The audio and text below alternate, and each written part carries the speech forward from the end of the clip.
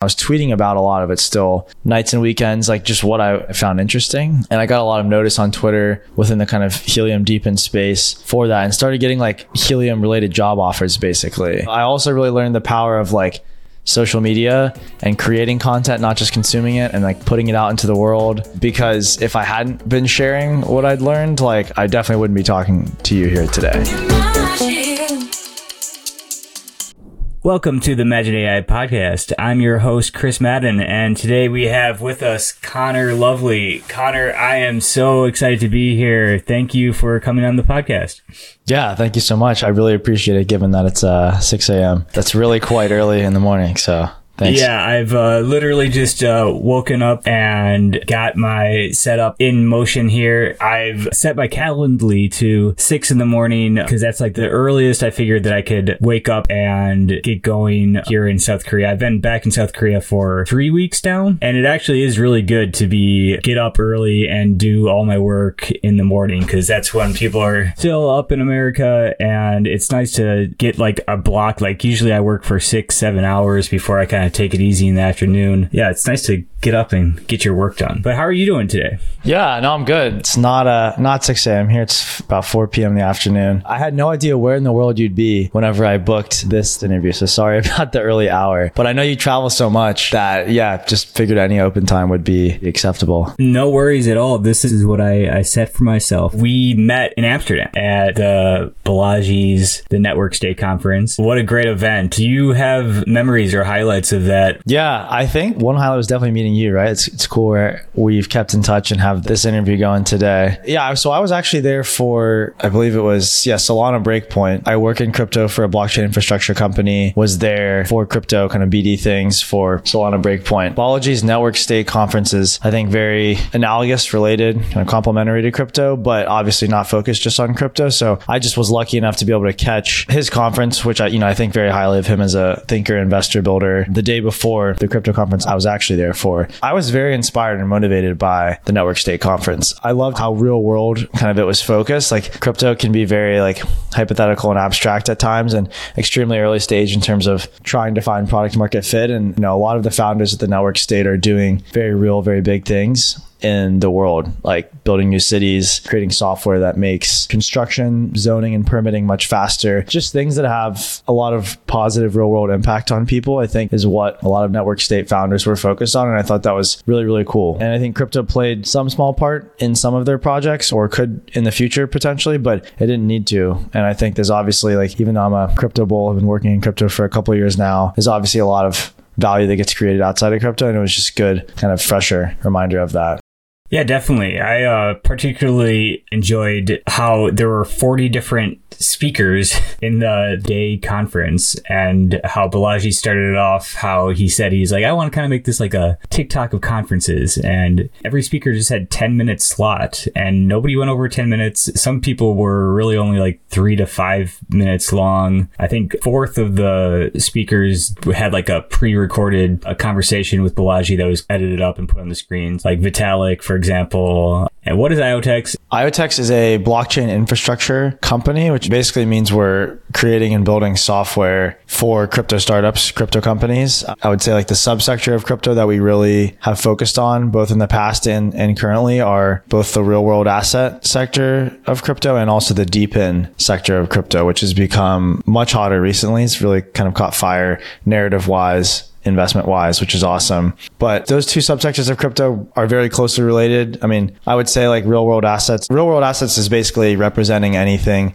in the real world on chain. It could be a car, it could be a Wi-Fi router, it could be a US Treasury bond, right? So like representing those items on chain, giving them an identity on chain, and doing things on blockchains is interesting if they're public blockchains, because things that are committed to chains are immutably committed, meaning they can't be changed. So like if you put your US Treasury bond on chain and say that you own it and sign that with your wallet, like no one can claim that or take it away from you. It allows your US Treasury bond to become composable with other things that are going on in the crypto world, like maybe lending against that asset or using it in some other capacity on chain. So that's kind of my explanation of like real world assets and getting them on chain. And then DePIN stands for decentralized physical infrastructure networks. And I would say DePINs are basically made up of real world assets. So there might be like one of the largest DePIN deepen projects that many people are aware of is called Helium. And they've been around in a crypto sense since about 2019 is when they launched their token. But they're looking to basically build out wireless networks using in a kind of distributed, decentralized way using token incentives.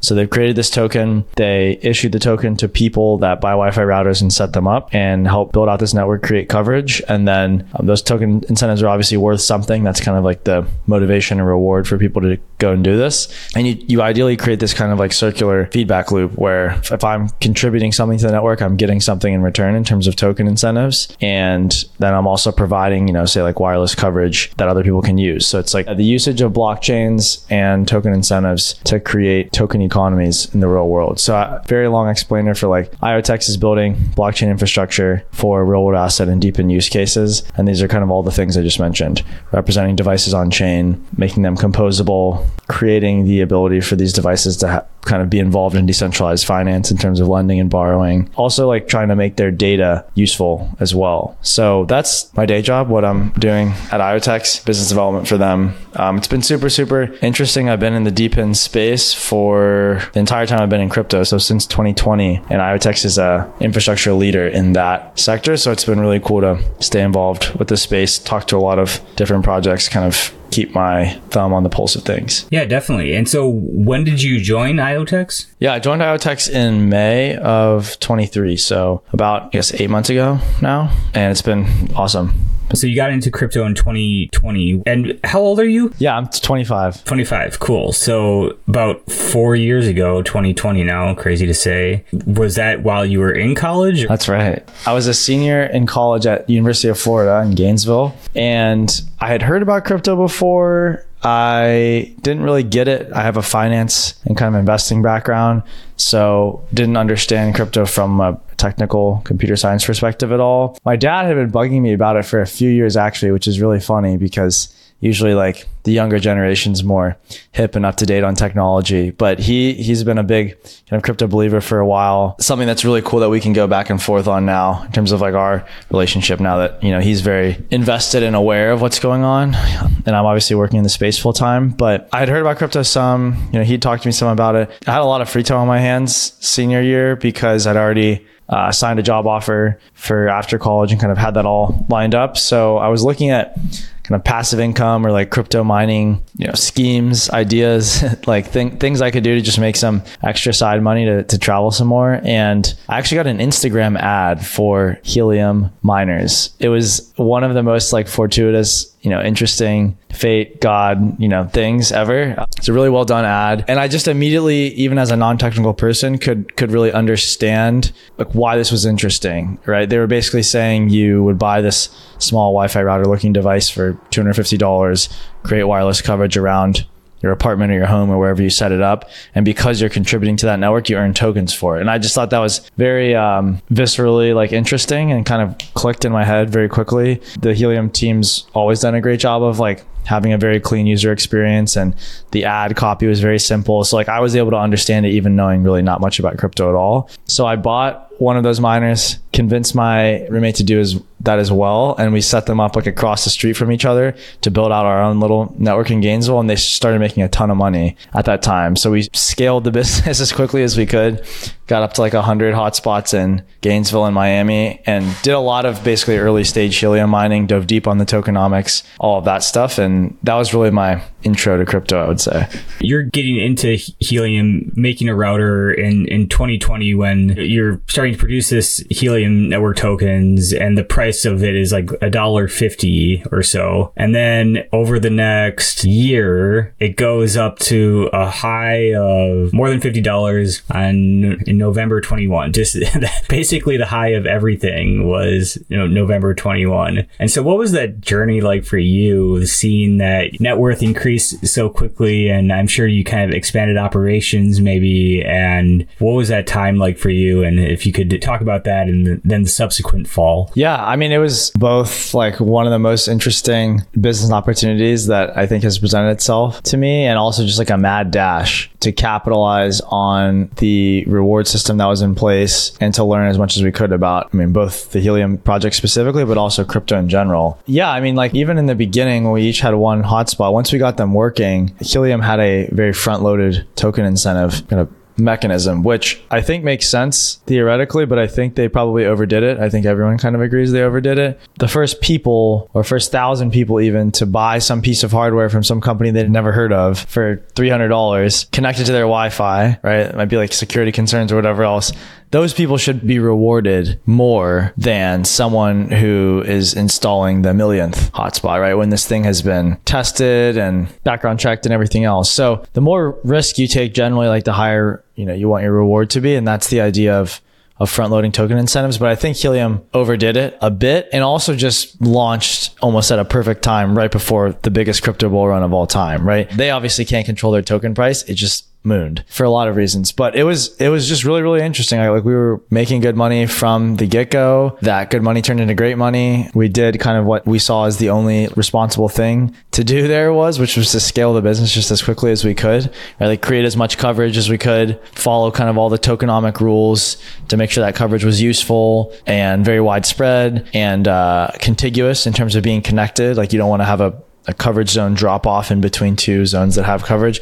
So my business partner and one of my best friends, Jonah, at the time, we were roommates in college. We just like went super deep on the Helium project, learned all the tokenomics, reinvested a lot of our earnings into more hardware, scaled the operation, installed a bunch of hotspots down here in Miami too, where his family lives. So just became very busy senior year, but like in a fun, kind of good way. And it was just a great intro into crypto and kind of set me up for what the next stage of my career was, which I was tweeting like a lot about Helium and what I was learning kind of in real time and putting out threads on tokenomics and just like all the stuff that I found very fascinating. And what's funny about it is I mentioned I'd already had that full-time job lined up after college. That was in strategy consulting with Boston Consulting Group. So I knew I was moving down to Miami, knew I was going to take like a traditional finance job. And I did. And I worked there for 6 months, but I was still very much, involved, not with the mining anymore. We kind of stopped the mining as the rewards decreased, but still involved with the community, still a bag holder, still keeping up to date with what was going on. And I was tweeting about a lot of it still, nights and weekends, like just what I found interesting. And I got a lot of notice on Twitter within the kind of Helium deepened space for that and started getting like Helium related job offers basically in my DMs. Like it was so crazy. I also really learned the power of like social media and creating content, not just consuming it and like putting it out into the world. Because if I hadn't been sharing what I'd learned, like I definitely wouldn't be talking to you here today. Just 100%. Even if I was the same exact person and I did all the same things and I learned all the same things, the single change of like tweeting those things out, it made all the difference. And I'm sure you can relate with all the content stuff you've done. It's just like, you don't want to be just a consumer of content. You want to be producing it as well. Yeah, definitely. That was actually my 2024 New Year's resolution, is to produce more than I consume as far as content goes. And I think that's a huge point you just made, just how not being afraid to put yourself out there and put your thoughts out there, your viewpoint, and getting ready for the crickets, getting ready for pushback maybe, but it doesn't matter, because as long as you just keep up with it, people will start paying attention and you'll grow that following, and you don't know what kind of opportunities are going to come your way through DMs and just through this network effect that you're building. Very cool to see that.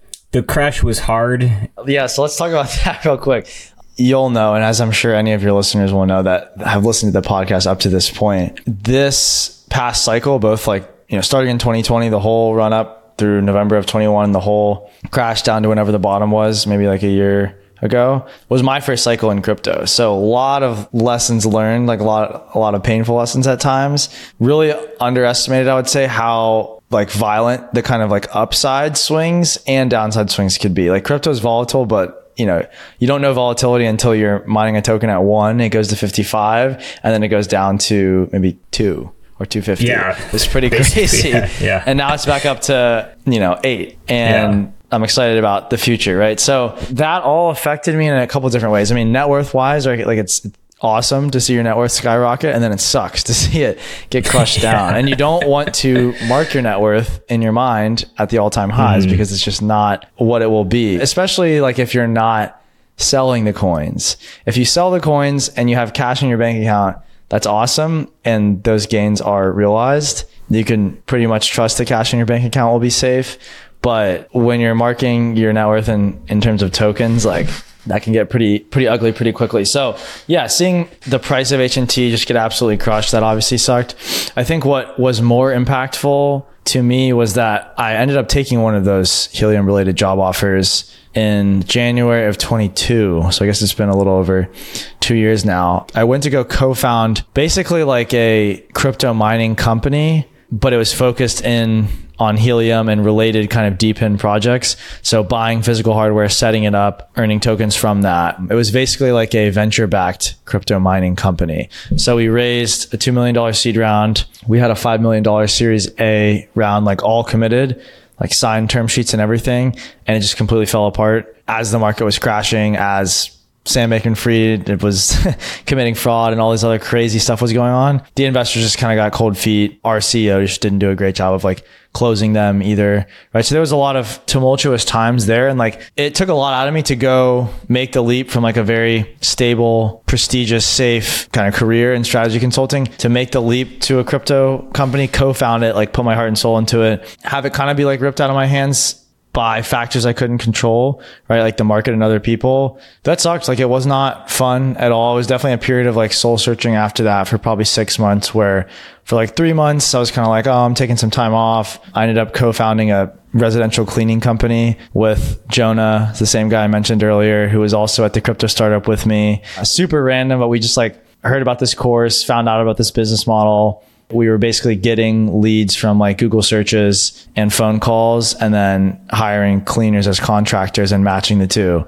Was not any kind of like big success by any means. We ended up selling the company for like a small sum. It wasn't a fun business to run either, right? Like we weren't physically doing the cleaning, but even then it's just like massive logistics headache. People are never satisfied with how the house was clean, blah, blah, blah. So I did that for a couple months too, but then like saw my savings account kind of dwindling and realized like we're not going to be able to scale the cleaning business as fast as we need to like support ourselves with. So then got back into the job search, and that's when I landed at IoTeX. Yeah. And so I do want to make sure, when did the Proof of Coverage podcast come into being, and is that involved with IoTeX? Yeah. So it's related. I actually don't know the first time we published an episode, probably like 2 years ago, but the origin of Proof of Coverage, and I'm glad we're talking about this because this is where we've got a lot to relate on, I think. That's why I got a microphone in front of me here, and so do you.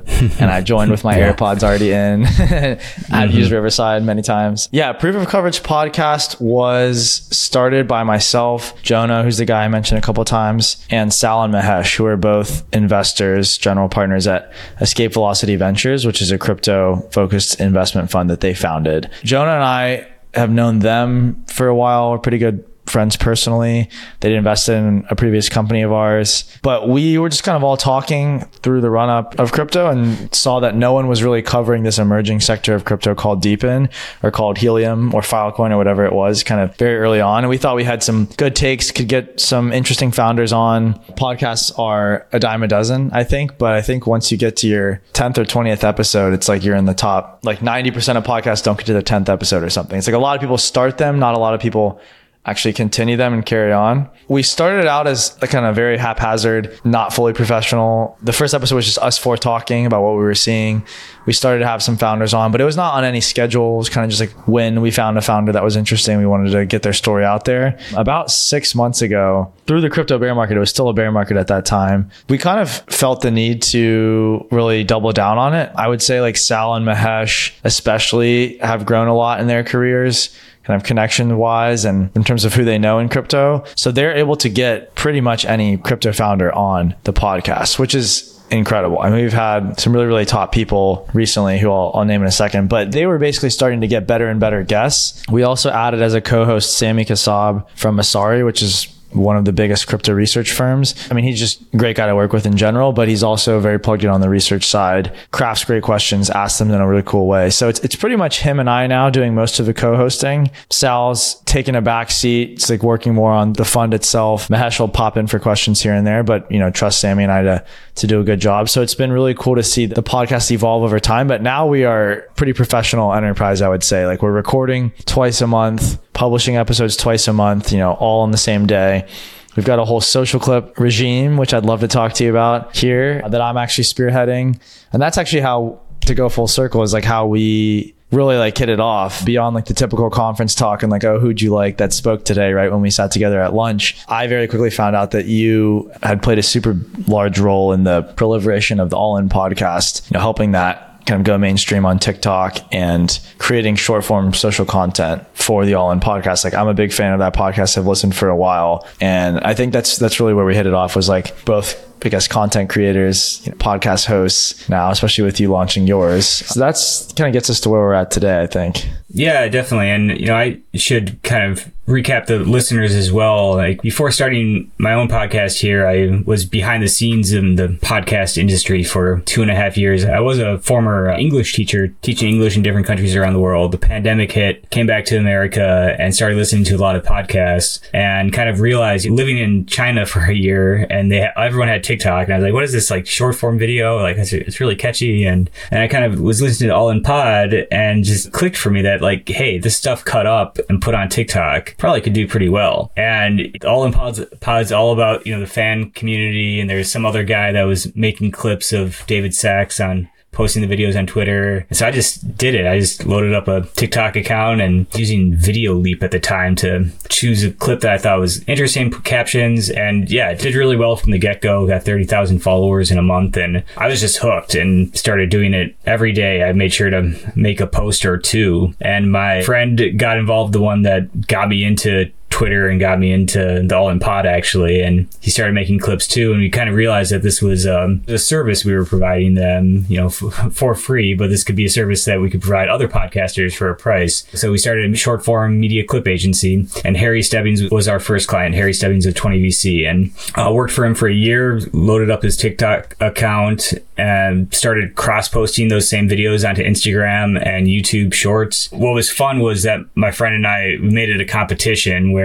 each one of us had to post a video a day for Harry, and we'd see whose video would do better. And I was a clear winner for a while, and Spencer was just so like frustrated, like, what am I doing wrong? What am I doing? Like, why can't I get good hits that beat Madden? And yeah, eventually he got really good at it too. And now, like, I'm not ashamed to say that he is the better clip maker, on par. He's better. It was a lot of fun. So we really found a niche in the startup venture capital community. And for me, as a former teacher, always thinking, what can we get across in these clips that's teaching something? And that proved to be a good format for making a good clip. You want to get something of value across to the listener, so that they, like it, want to hear more, want to hear the next clip, and want to share it to somebody else. So that kind of brings it up. Working 2 years behind the scenes, and like, what are these people doing? Essentially, they're just interviewing a guest and, thinking of good questions to ask. And then the post-production is so important. And I knew how powerful editing was. And so, like, we're having this conversation now, and it probably last an hour or so, but I'm going to cut it up to 30, 40 minutes. And we're both going to sound really smart and good.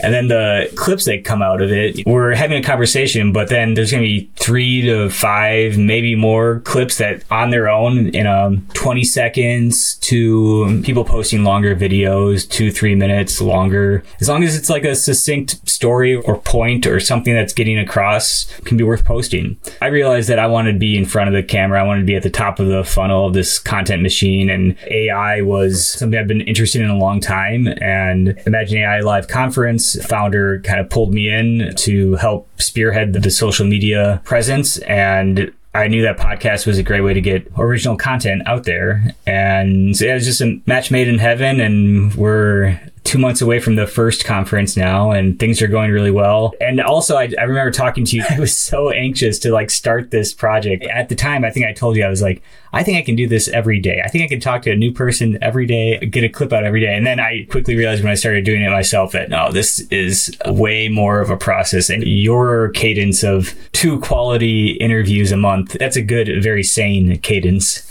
I'm getting up to 2 a week here. You're my 5th interview this week. I've got the machine behind me where we'll get the cuts out. I'm still trying to get the clip game up to speed. There's the clip creation and then the clip distribution, and they're 2 different things. And right now, clip creation is going great, but it's the distribution of it across channels. And it's like, okay, so I got to spend 30 minutes here thinking of what to write with the clip and get it out across all these channels. I'm working to find a good social media manager, virtual assistant that can help me with the cross posting. That's kind of up to speed of where I'm at, and why we're talking here today too, and on my podcast. I know that you had some questions. You're spearheading the short form for your podcast, so I'd be happy to talk more and give you what I think. What specific tools you use, both for like the creation of social clips and also like pulling out which parts of the episode are best for social clips? I tried Riverside's AI thing. It was not that good.